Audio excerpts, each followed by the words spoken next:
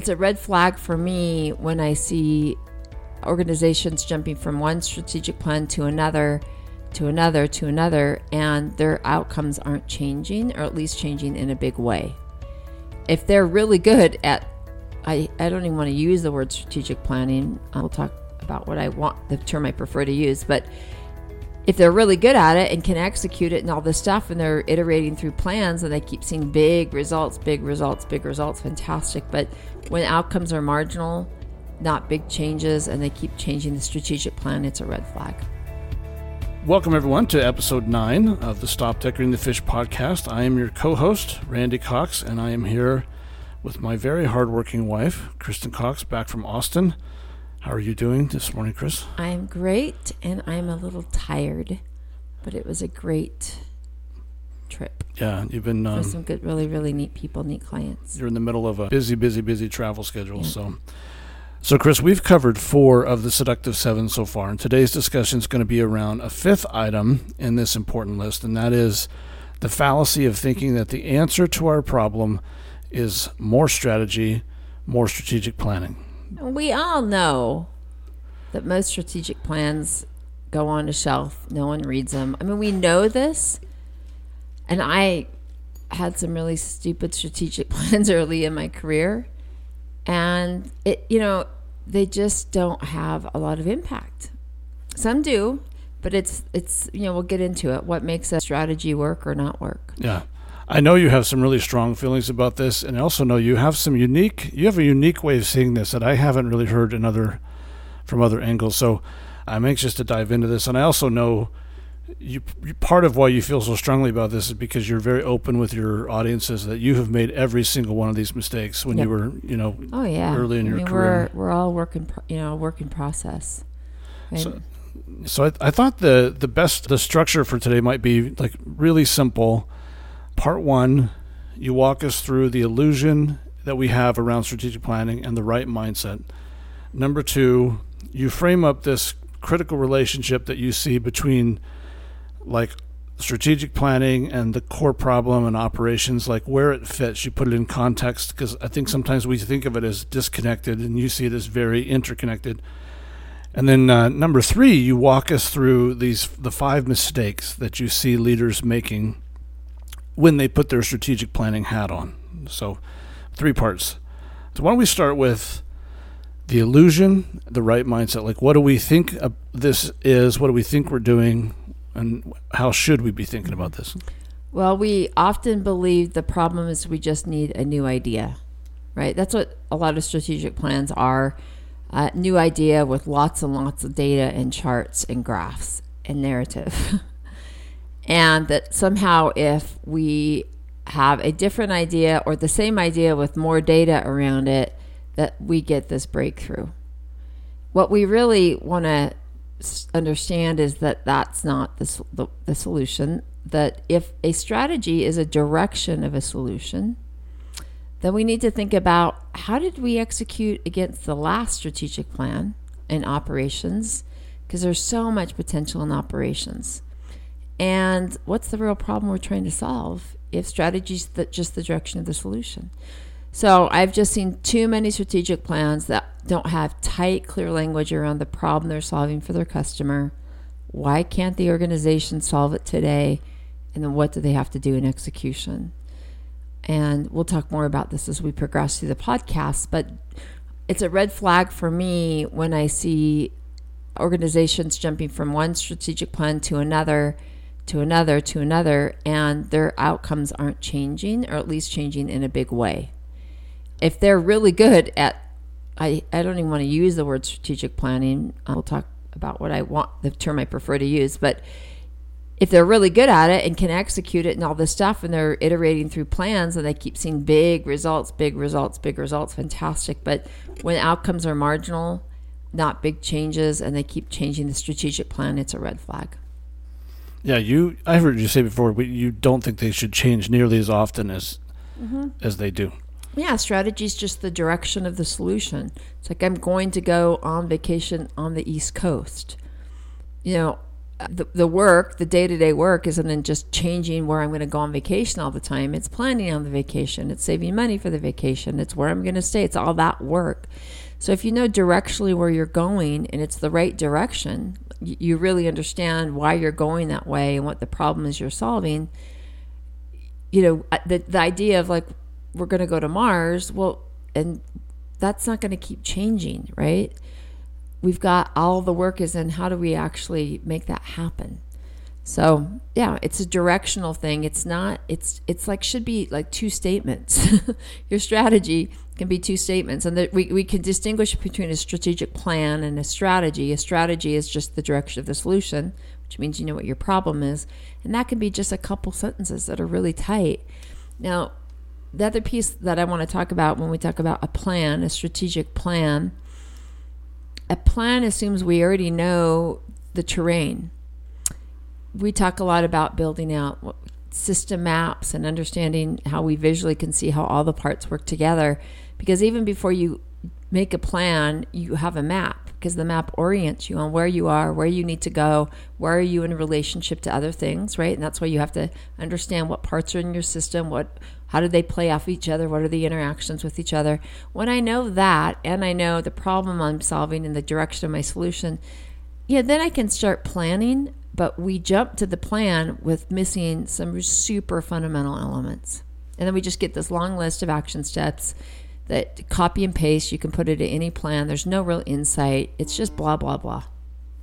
Didn't you do an analysis? You or your team did an analysis of strategic plans at one point? I had my team, when I was in the governor's office, just sample a bunch of strategic plans from private sector, federal government, state government, local governments, nonprofit, just, a variety of strategic plans.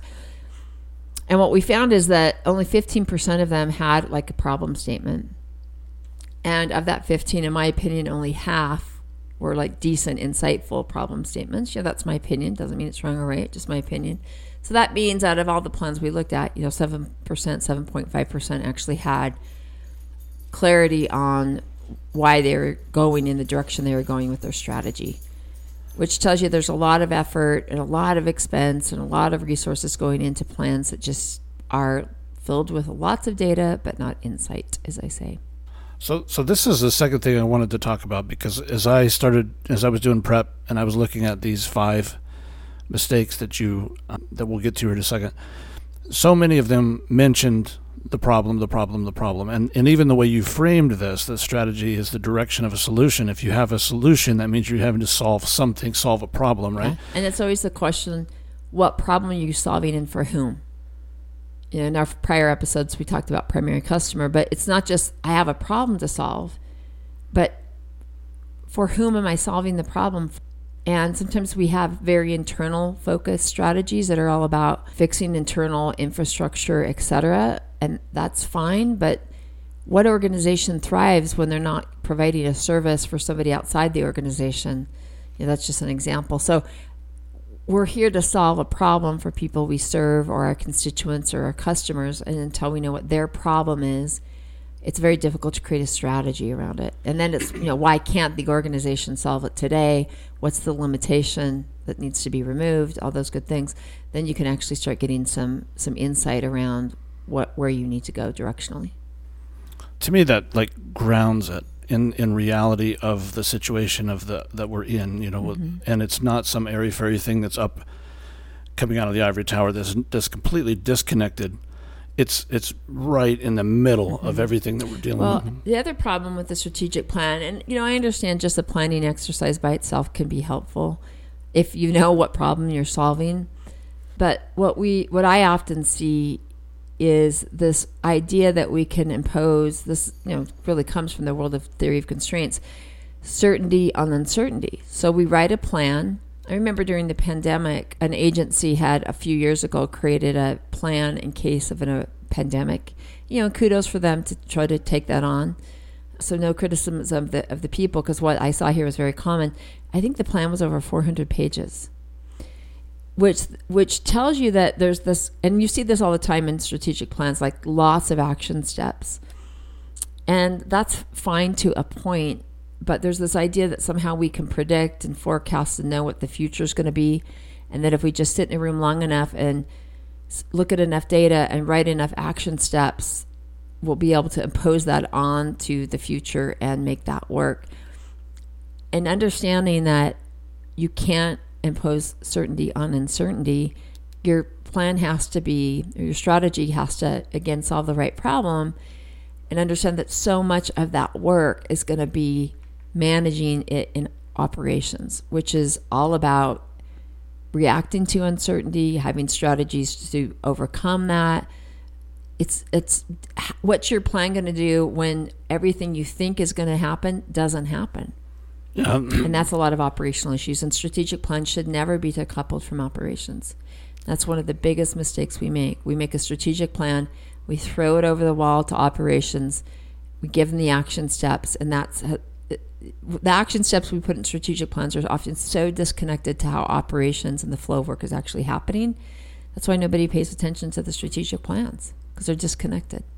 Yeah, that's very similar to what's in the chapter 1 in Made to Stick, where they talk about simple. They talk about no battle plan survives first contact with the enemy. Right? As soon as you can plan for months or years, but as soon as that happens, he's like if you were to try to write a chess game for your best friend, like what moves for your friend to play in his chess game, you can maybe say, okay, what the pawn does in the very first move, but after that, it's very difficult. That's a great example. And, it's good to know the rules of chess and to study, and sometimes there's benefit in just the planning exercise. But no, it's just that. It's an exercise to help you think through different scenarios, but that's not what's going to happen in reality. So let's go through part 3 of this podcast. Is going to be like the 5 mistakes that you see leaders making. Let's just go through those one at a time. Well, I'm going to add a 6th because I want to start here about, if I had one wish in the world, if I could have many wishes in the world, but one wish would be that we change out the word strategic plan with the concept of complete solution. Because complete solution for me means, just throwing a strategic plan out there, it's not sufficient. So a complete solution is, okay, I know my customer, I know the problem they have, the limitation I need to remove, which by itself is its own podcast, really discovering that. And then I understand, why can't the organization solve it today, right? If I know what the problem is, why can't I get a big improvement there? So we can take, let's take programs that try to get people back to work, TANF, which is temporary assistance for needy families, things like that. You'll see these very stagnant outcomes. 70% entered employment, retention's pretty similar, and you think, why? If we know that the problem is somebody doesn't have a job, and we're not making a big impact there, either we're not understanding the problem for the customer, or we're blocked at the organizational level. There's something going on in execution that we're not being successful at. So that's part of the complete solution. So it's who's the customer, their problem, why can't the organization solve it at the strategic level directionally, and then in operations, what's the problem I have to solve in operations? So when you bundle those together and think through all that and understand, again, a lot of the work will happen in the day-to-day work of operations, but have you set up the right infrastructure, measures? Do you have really command and control over your operations to be able to pivot when you need to? If you have those 3 things in place, then I call that a complete solution. And if we could substitute that versus strategic planning, it doesn't fix it, but it gives us some insight that we've got to think differently about how we approach this type of work at the strategic level. Yeah, that's excellent. That's like a reframing of the whole idea of it, instead of just accepting that and moving into it. Yeah. So the very first problem you say is that you believe that we believe that there's multiple problems instead of one core problem. Yeah. And you even came up with this term, the problem generator. Yes. So, there's lots of problems to chase in our organizations, and I certainly don't want to discount the pressures people feel. But the reality is that we only have, that's another mistake that I'm going to just talk about here, is that we have to face the reality we have limited time and attention, as Dr. Goldratt taught us. It's just true. As much as we'd like to pretend we don't and just jam in a million initiatives, we have finite time and attention. And if we understand what we call our work in process limits. How much work we really can take on at any one time is limited. It's finite. We have to be very careful about which problem we go after. I've seen organizations chasing problems and strategies that at the end of the day, if you really analyze it, at best, if it were executed, it would save you like a tiny fraction of money or a little bit of improvement for the customer. So getting to the most important problem to solve is key. And again, it centers right back into that customer. What's that customer's primary limitation? What is something they want to do, need to do, but can't do now? Something's blocking or preventing them. And that can anchor us in starting to think about the most significant problem. Yeah, but all problems, we can't solve them all. And so strategically, the strategic level, if we're going to use that word, direction of the solution, it really should be around solving the most fundamental problem we need to solve. So let's use an example from the private sector. This is an actual example, a company called Omron that was the first to make a blood pressure device that's portable that you can use at home. There's a lot of things you could try to fix in the healthcare industry and a lot of problems you could fix in your organization. And this company was very hyper-focused on a certain group of people, folks that had health issues and high blood pressure issues and needed to watch their blood pressure to make sure they stayed healthy. So in that scenario, what's the most important problem and the friction point for this patient, this customer that is also a patient for a doctor? Well, imagine if to monitor your blood pressure, you've got to go in all the time to make appointments with your doctor. There's so much friction there. We all know what it takes to get into a doctor's appointment and get off of work, and you sit there in waiting room for an hour. Imagine if you had to do that on a frequent basis. The limitation to remove that was so important is how do I create a device where people actually don't even have to go to the doctor? Like you just remove that limitation for them. And so the problem to solve there is anchored in the customer. How do we make a blood pressure device that somebody can use at home? That's reliable, it's trustworthy, it's getting accurate information, so they can monitor at home. It removes a significant limitation for the customer. So the strategy now becomes, we are going to create a very reliable blood pressure device that people can use from home. Now the challenge is your business model. How do I do this so I'm profitable? What does my business model look like? Another part of your complete solution, right? You can't just have a strategy about building a blood pressure device if you don't have a model that's profitable. In government, it's about program design. We do a lot of evidence-based models in government that aren't scalable. So it's a great thing, but you can serve 100 people. And then the next question is, okay, in operations, how am I actually going to build this thing, right? How do I have a good supply chain? How do I have reliable materials? How am I going to get this to the patient when they need it? How do I deal with inventory so I don't have too much or too little? How do I manage my lead time? If I don't have all those elements in place, I don't have a complete solution. I have this idea, maybe that's not even anchored in the primary customer, but even if I had the idea that was anchored, the right idea for the customer, the limitation to solve to make a portable blood pressure device, but I didn't think about the business model or my execution issue, I have what we call a half-baked solution. It's not going to go anywhere. So this is why we've got to start substituting strategic plan with complete solution. Gotcha. So not many problems to solve here. Now there's many challenges in operations and execution, but all of those are anchored in this one problem: giving somebody a portable device, blood pressure device they can use at home. Now that becomes the problem to solve. And it generates other issues, other challenges to face, but they're all in context of this bigger problem to solve. And I guess what you're saying is if you solve that deeper root problem, there'll be a cascading effect that these other problems that we're dealing with will also get dealt with. Yeah, I mean, if you could try to, let's say in this scenario, you could, instead of looking at the core problem, you could say, hey, how do we have an easier scheduling experience in the doctor's office so patients can get in quicker? Or maybe we muck around with the insurance so that people have high blood pressure can get discounts if they go see their doctors 3 times a month. Or, you can dink around with a lot of other perceived problems. But when you get to the real limitation the customer's facing, and you solve that, all these other things of scheduling the doctor, insurance, the cost of getting there, how do I get out of work, all these other issues that are out there go away. But it does require some thinking and deep thought about the problem we're trying to solve.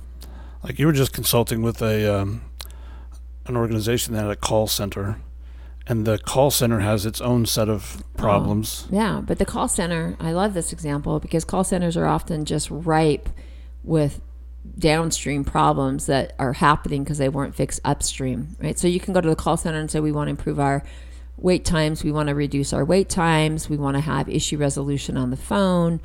We have high turnover in these call centers, so we need to maintain our employees and figure a compensation strategy out, yada, yada. We need different technology to monitor all the call centers. We need chat features. I'm not saying you totally eliminate the call center, but those are all symptoms, usually, not all the time, but often of what we're seeing upstream, which means people aren't getting the right service at the right time quickly. And because of that, they're calling the call center to get status reports, which generates 50% of the calls, for example. And then if you resolve that up front, you actually get the product that somebody needs or the service somebody needs when they need it, when you said you deliver it, and it's a quality product. All of this downstream call center stuff starts at least to slow down and even shrink. And so it mitigates or minimizes some of those downstream problems. Those are just symptoms of what's happening upstream in the system. Gotcha. Let's jump to issue number 2, you see. So this is thinking that the lack of something is the problem. This is a tough one. And for people, sometimes I was with a group a couple years ago, and they believed that the problem was there was a lack of good policy. Now, it's interesting if you go deeper, why isn't that the answer? Let's take something more concrete. Let's say we have a teacher shortage. And people say we have a lack or shortage of something, lack of teachers, shortage of teachers. How do you know you have a shortage of teachers? What you have to look at is what's causing the shortage or what's the consequence of the shortage. And usually the consequence is the more important thing. How do you know that you have a shortage of teachers? Well, you would assume that student scores are suffering. Class sizes, if it's true that a certain class size is the right amount to get ideal student outcomes, and you're starting to see student outcomes drop a bit, students aren't getting the attention they need, or we've got rotating substitutes, so the math instruction isn't consistent. That's the real problem. Let's say you have poor student performance. Lack of good teachers, my mom is a teacher and I'm a big fan of teachers. So but when you define it as a lack of something, you presuppose the solution. I have a lack of teachers, I need more teachers. Now again, that may be part of it, but is that all of it? Is that the only thing you need to increase student outcomes? What about the quality of teachers? What's the support in the classroom that needs to happen? What are policies going on in the district that's helping or supporting literacy?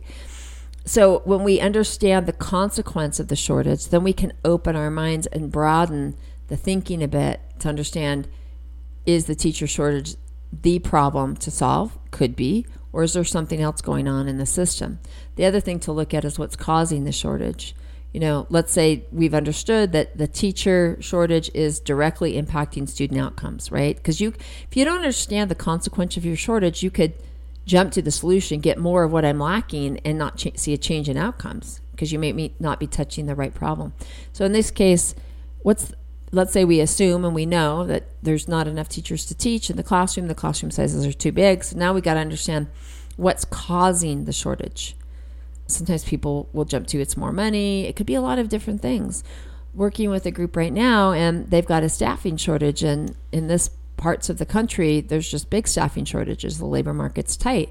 And if that's a reality, and you're not just going to be able to get this huge budget increase out of thin air, and you really think deeper about who's your customer and you see your teachers as a customer, what else can you bring to the table in addition to money that's really going to help solve some big problems for them? And if you talk to teachers, they'll give you some really good insights on this. But what's their limitation? I'm not saying you take money off the table, but money by itself isn't going to solve the world's problems, and it's very difficult to get enough of it sometimes to really make the impact, to have enough dosage to change it. So if you treat them as a customer, you got to start thinking about what do they need out of their life and their schedule, and what work looks like for them to make this attractive place to work. And so again, we broaden our thinking a bit on the topic. So yeah, shortage, that's just lazy thinking. We don't have enough housing for the homelessness, build more housing. We need what you got to go, what's causing the shortage and what's the consequence of the shortage, to broaden our thinking a bit. And that actually, the examples you just used actually leads us to the third issue you see, which is defining the problem too narrowly. And you were specifically talking about, it's the people around the table in the executive room or executive conference room are thinking about the problems from their perspective, but there's also customers have a perspective and your employees have a perspective. And you were talking about you got to zoom out. Yeah, you got to take a bigger picture. And this is the foundation of what we do is systems thinking. We often react to the problem that's right in front of us or the thing that feels most urgent. So, you can take a healthcare system and we can see that the biggest, people may say, geez, it's, doctors are overscheduled, so we got to fix our scheduling system. Not saying that's not a problem to solve, but when you zoom out a bit and you look at why are doctors overscheduled, what's causing that, what's the consequence of that, and then even going up a level deeper and say, where does the doctor fit in the bigger, let's just say clinic for this example, where does the doctor fit in the clinic? How are patients being sent back, or is there any rework when they're coming back? Are they doing a good job triaging patients so that some patients could do telehealth and be treated at home to reduce the queues at the clinic? There's a lot. You got to zoom out and see the bigger picture. You got to see what's happening upstream from you, downstream from you, above you, and below you to get the full picture. Otherwise, we get very myopic. Very, very myopic. We can see this, I know this is a controversial topic, but we saw this pretty consistently with the pandemic. It was a critical issue to save lives, right? To deal with that. The challenge is that when you have an expertise that's only looking at the pandemic, the life part of this, which is a big deal, but is ignoring the other issues that could happen, such as, education, gaps in education, mental health issues, domestic abuse, children who aren't in school. Most of the kids who are abused in the schools it's very common to see a spike in reports on child abuse when kids come back to school, because now teachers are around them. People can see them when they're not going to school and they're just at home and there's nobody checking to see if they're being abused or noticing it. There's, can be spikes in child welfare. So when we become too myopic, it's hard because it can feel complex and can feel like, how do I have a strategy that deals with all of these consequences of an action? And people will, because it feels so hard and overwhelming, they'll narrow it down. They'll make it tiny. I used to see this phenomenon in the budget all the time. It's much easier to debate an appropriation for $100,000 about a capital investment that's very concrete because you can get your head around it.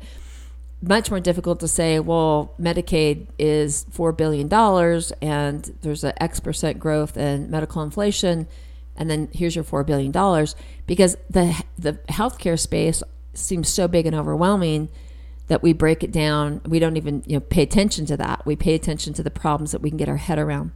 Systems thinking gives us some tools to go up a level and gives us some confidence that we can take on these bigger systems and they don't have to be as complex as we think that they are. Gotcha. Well, the fifth one, we'll jump ahead to that real quick because you've already touched on that. That's ignoring the reality that we have limited time and attention. You've already talked about that. So the last one we'll talk about is the fourth one, which is actually defining problems outside of our control. Yeah.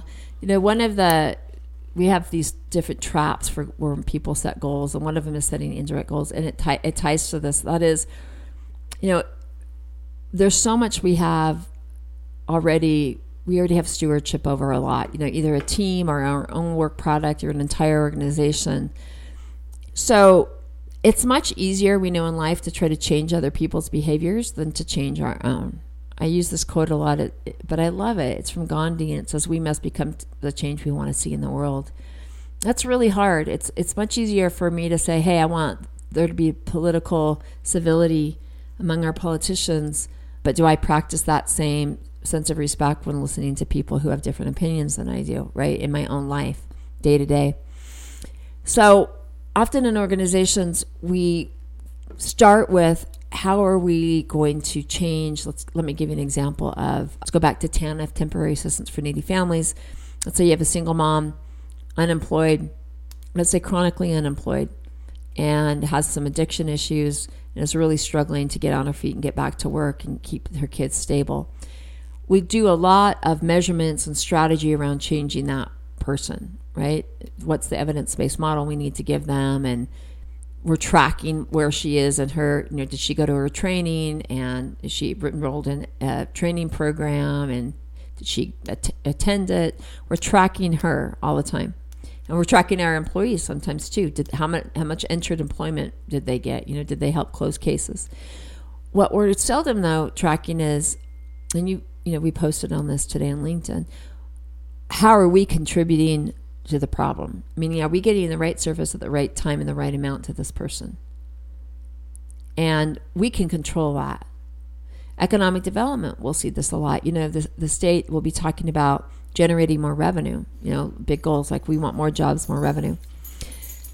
That's very inward focused, and you can't just force companies and individuals to come and work here. So when you get very clear on who's my customer, let's take an industry, let's take a biotech industry. What's the biggest challenge they have? Well, if you look at Massachusetts, one of the biggest challenges that industry had back in the day is uncertainty. The policies were so uncertain at the time as this industry was emerging that liability potential was huge.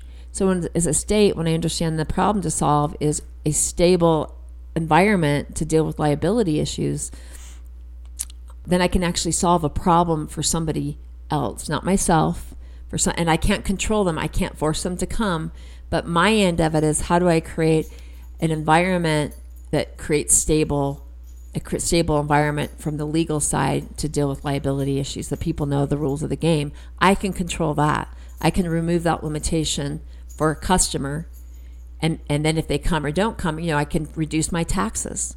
I can reduce my taxes through having better operations. I can change that. So when we look at what do we have power over, you'll see you have much more than you think you do.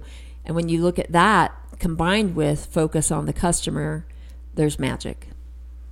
All right, so we basically have a reframing to kind of recap here. So you have a different way of seeing this whole space. So a strategy is a direction of a solution, and the strategic plan is how you would go about doing that in the operations, and it's directly connected to your day-to-day operations, the problems that your customer face, the limitations that you're trying to remove. Yeah, just complete solution. The 5 questions I ask that I want to see in any kind of quote-unquote strategic plan. I like the term complete solution. I want to know, have you identified your customer? Do you know what their primary need is? Not the nice to haves, not features and benefits or more emojis on the phone. Like what's the real limitation to solve? If you want a breakthrough. Why can't the organization solve it today? Is there anything impeding the organization? Sometimes that's business model, program design, policy, things like that. What's my problem in my execution, right? Where's my constraint in my operations? And every level of these has its own defined quote-unquote limitation or constraint. And when we're really clear and tight on those, we have a good chance of having a breakthrough. Got it. Well, that is excellent. We actually have a written form of this on the Fulcrum, which is Kristen's private online training community. It's also it's a repository for her long-form content. So if you would like to read this in an article form. And I think we have a few articles on it. Yeah, we have a few different articles, so you should go on and check them out. Great.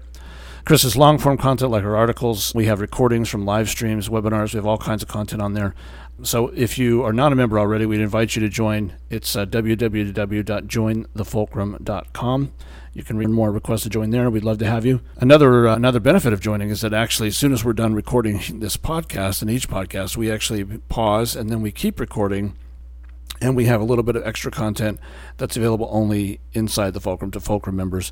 And that's really focused on the application of the ideas that we just covered in that day. So also, if you're not already, I encourage you to follow Kristen on LinkedIn. And as always, if you find value in this episode or in a prior episode, we ask you to like and to share this with a colleague so we can share the message of stop decorating the fish. And with that, Chris, I think we'll wrap it up, and we'll see you again in 2 weeks. Any final thoughts? There's so many challenges in the world right now, right? When I'm not trying to be philosophical too much on this. And we can spend a lot of our energy and our time, quite frankly, worrying about things that we can't control. And it's exhausting and it drains people. But going back to one of the challenges I see in strategic plans is, start with what you have. What we talked about today can feel big and overwhelming, but start with what you have. Start making an impact with what you have. And over time, you'll expand your circle of influence. You can start it with your team, with your own workload, and start practicing and thinking about, what's the real problem here? Let me just go up a little bit. Maybe I can't. Maybe I'm a correctional officer in the prison system, and I can't change the whole prison system. But what can you do with your own work? Look at your supervisor. Look at your colleagues. Always go outside yourself. Look up, downstream, ahead of you, and just even do mini strategic plans. What's the problem for my supervisor? How could I help my supervisor be more successful? What's blocking my supervisor? What's the direction of my solution to solve that for my supervisor? What am I going to do in my own day-to-day work, in my operations, in my little world to make an impact there? So don't feel intimidated that this, the challenge with some of these systems thinking is it takes leadership at the top, quite frankly, to scope this out, to develop the complete solution, to have a grasp of systems thinking and operations. That's hard work. We don't always have leaders that can do that. So don't be discouraged, because you can still do it and make an impact wherever you are. Just think outside yourself. All right, so that's an excellent place to end this podcast. And again, we thank you for listening, and we'll see you here in a couple weeks. So stop decorating the fish. Thank you.